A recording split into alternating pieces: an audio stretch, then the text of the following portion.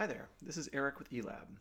In today's episode, we're going to be talking about a few things that you need to have prepared before you hire a developer to build your Bubble application. This will include materials that you can prepare in advance of this conversation, important questions to ask the Bubble developer as you're evaluating them, as well as some red flags to look for, and finally, expectations that you should have coming into the conversation. I've got a unique perspective on this because not only have I been on the developer side of the conversation, working with clients to come up with a scope and pitch them on work, but also I've hired Bubble developers myself. So I've experienced that pain and that struggle of asking Bubble developers what their background is, evaluating their skills, understanding who's going to be easy to work with and who may be more challenging. And I'm excited to share that with you to help your Bubble project be a success from the start. So in this segment, I'll include a few suggestions on places you can go look for a Bubble developer, some materials to prepare before you have that conversation, questions to ask along the way, and red flags to look for, and finally, expectations that you should have going into that conversation. So let's say you've decided that Bubble is the right platform for you to launch your web application. If you want to go find a Bubble developer, there's a couple places to start. The first is on the Bubble Agencies page. So if you go to bubble.io/agencies, you'll see a list of agencies that advertise their services for Bubble application development. The other place to go is on Upwork. Now, I actually really like Upwork because you get a little bit more information about who is the person that's going to be doing the work in the form of these reviews and the portfolio that Upwork profiles include. So between the two of these places, you should have opportunity to identify potential fits. And what we're going to be talking about is things that you can do to make those conversations with developers successful. So going into that conversation with a Bubble developer, you should have thought through at least a few things, even if it's just in the 5-10 minutes before having the conversation, for sake of being efficient, but also being able to communicate to this developer that you know what you want. Because on the other side of the table, as a developer, it can be concerning if it seems like the client that you're working with maybe doesn't have a clear picture of what they want built, because that can result in lots of scope changes or a long time to identify what's important in the application. So as best you can, coming to the table prepared with a few things can help that conversation go more smoothly. So the first thing to talk about is kind of the high level headline items for the project. And I like to break that down into kind of a few buckets. The first is the what and the why. What is it that you want built, and why does it matter? Now, this can vary widely from project to project, but being able to articulate that in a few sentences can not only be a good exercise for you as the client, but also help the developer get up to speed quickly about what it is you want built. Another thing that's helpful to be able to have articulated or defined is what I call the nouns for your application. So these are going to be the user types and the data types. Things like if you're building an application like Upwork, let's say, you could have the client and the freelancer. These are two different maybe user types. And around those user types, you're going to define certain types of actions that they perform. And so being able to articulate the difference between different user types is pretty important. The other type of noun that you're going to want to identify is going to be things more related to data. So if you were building an application that resembles Upwork, let's say, an important noun or data type to identify would be jobs. And jobs are going to have certain types of attributes. There's going to be pieces of metadata about them that are important and be interacted with, either displayed or editable by other parts of the application. So let's say using our example before, you've got a client. Again, that was a type of user that's going to create a job and then define attributes about that job. So maybe the type of job, the budget, the start date, things like that. So that's just an example of type of noun that would be useful to define. So a third thing that's helpful to come to the conversation prepared with is maybe a list of verbs, let's call them. And these are going to be the actions that happen on the platform, usually by different user types that you've defined. So again, using our Upwork-like app as an example, you've got maybe a user type of client, and they're going to interact with the other data type of job in a few different ways. So they're going to be able to do the verb create. Another verb might be edit.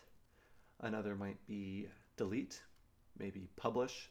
So all of these actions are going to be available for users to take. There might be buttons or other pieces of the UI that make these things possible, and they're going to change the behavior of the application or the data within the application. And having a very thorough list of all the different nouns and verbs that you expect to have in this application can very quickly give a developer an idea of the type of design and data structure that your application is going to be requiring. So that's just one kind of bucket of things that are very helpful to have identified as you go into that conversation with your Bubble developer. Another thing to prepare as you go into this conversation with your developer are just some general questions about maybe what is their background, understanding how technical they are, if they've got strong design skills or if that's something that they need to work with a designer on, understanding what their journey to becoming a Bubble developer was can lead to some insights that can help you understand where their skills are and what your working relationship might be. Another really important thing to look at is examples of apps that they've built. Now, not everyone's going to have a dozen applications that are ready to be shown off, but look for at least a couple that look good and maybe are representative of the type of experience that you want built. So if you are building a very mobile-specific application, ask for some examples of apps that have been built with responsive design or for a mobile-first type experience. Finally, asking about what their process is can be really important to understand what your working relationship will be if you decide to move forward with them. Now, there's no one right way to run a project. Every project, every application is different, but make sure that they're focusing on communication and especially clarity of the deliverables.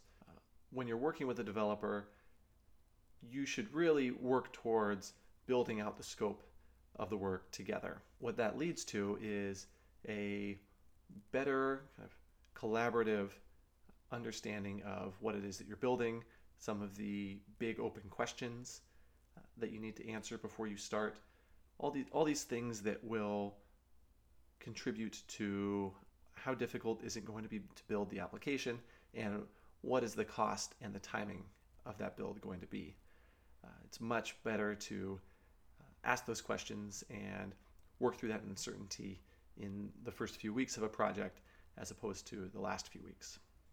Another thing to have on your radar as you're having conversations with Bubble developers are certain red flags that could maybe indicate that it's maybe not a good fit, or maybe this developer doesn't have all of the experience or would be a risk to work with. Now there's a few of these that when I'm hiring developers, look for first. And one of the main ones is no pushback on the scope or the feasibility of what's possible. Now there's a lot that's possible building applications on Bubble, but it's concerning when no one asks any clarifying questions or proposes alternative ways to do things, or they say generally, hey, everything is possible, I can do it. And that can maybe be true, but it could also mean that they maybe don't know that it's not possible and they're just going to figure it out later. Or it could mean that they're just trying to land the project and will tell you later that something isn't possible. Or it could mean that they will take on anything, even if it's super complex, purely because they want to inflate hours and they know that you don't know enough to scope the project in a different way. So they're going to err on the side of things that take longer so that they can have a larger project and larger deliverables. Another thing to be aware of is if they don't have any references or previous clients that can speak to the quality of their work. And this is why I like Upwork. It's because they make reviews about quality of work, previous earnings, examples of projects. That's all very available and visible on a developer's Upwork profile. A final red flag that I look for when hiring a Bubble developer is a poorly designed portfolio. Now, this should be them putting their best foot forward in terms of projects that they've done, whether it's for clients or on personal projects. And if it seems like the design isn't maybe up to par with what your expectations are, or it's not well organized, or generally not well thought out, that to me indicates that maybe they don't have as much experience yet. Now, this shouldn't necessarily be grounds to disqualify a developer from being a candidate outright, but you should at least be aware that if this is the best work that they're putting forward on their portfolio, that might be the best that you can expect on an application that you're going to hire them to build. There's a low bar or barrier to entry to become a Bubble developer. One of the great things about Bubble is it's so easy to get up and going and build a few apps. But what that can mean is that there's a lot of developers that maybe don't follow best practices or are building something in a very ad hoc, poorly planned fashion. And that's not necessarily someone that you want to give the responsibility of defining how your app should be built. If this is something that you're going to anticipate wanting to last more than a few months, it can be really challenging to build and extend and enhance a application that hasn't had planning and kind of insights that a experienced Bubble developer is going to be able to bring in the initial scoping and planning and architecture of your application. Those are just a few red flags to be aware of. Finally, here's a few expectations that I set with my clients, and as a client myself, I kind of come to the table expecting when I'm working with developers. And the first is that hiring good developers can be hard because they're often already very busy. They've found good projects to be working on, and attracting them can be challenging if maybe you aren't prepared to pay a higher rate or you don't have a compelling pitch for the project. So that's why answering some of the questions mentioned before can give you a better shot of attracting a quality Bubble developer. Another expectation to have as you start your search for hiring a Bubble developer is the rate that you're going to be paying per hour.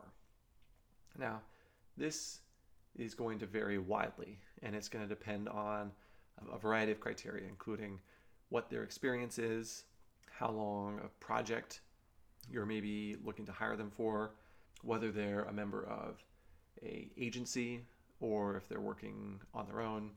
All these things contribute to ranges that you'll see on an hourly basis. So I would say come to the table expecting to pay anywhere on average between $30 and $80 an hour for a good Bubble developer. But definitely don't be surprised to see rates that are in the mid hundreds if you're trying to hire a quality developer, especially if the project is maybe just a quick one, I don't know, less than 20 hours. Definitely can get quotes like that. And you can also get quotes for developers that are going to work for less than $20 an hour. This does not necessarily mean that they are lower quality. Maybe they're coming from a place where $20 an hour is actually a great hourly rate. And in this case, you've maybe got an opportunity to get your project done for a lower budget.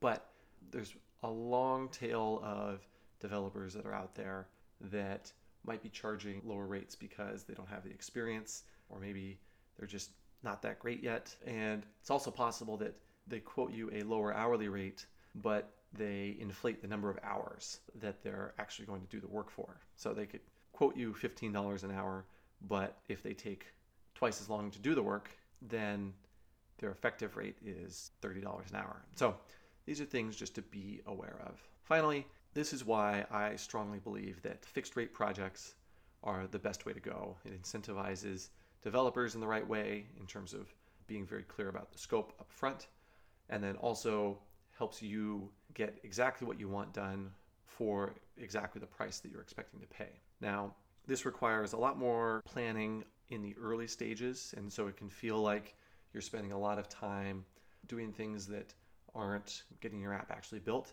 But in reality, having a good plan in place is the best thing that you can do in terms of getting your project done and getting it done on time and under budget. So ideally, before you even sign a contract with a developer, you're able to include clear scope that includes kind of a list of all the different pages and functionality that you require, as well as potentially even wireframes about how the app is going to look and perform in a general sense, so that it's abundantly clear to both parties what it is that we're building.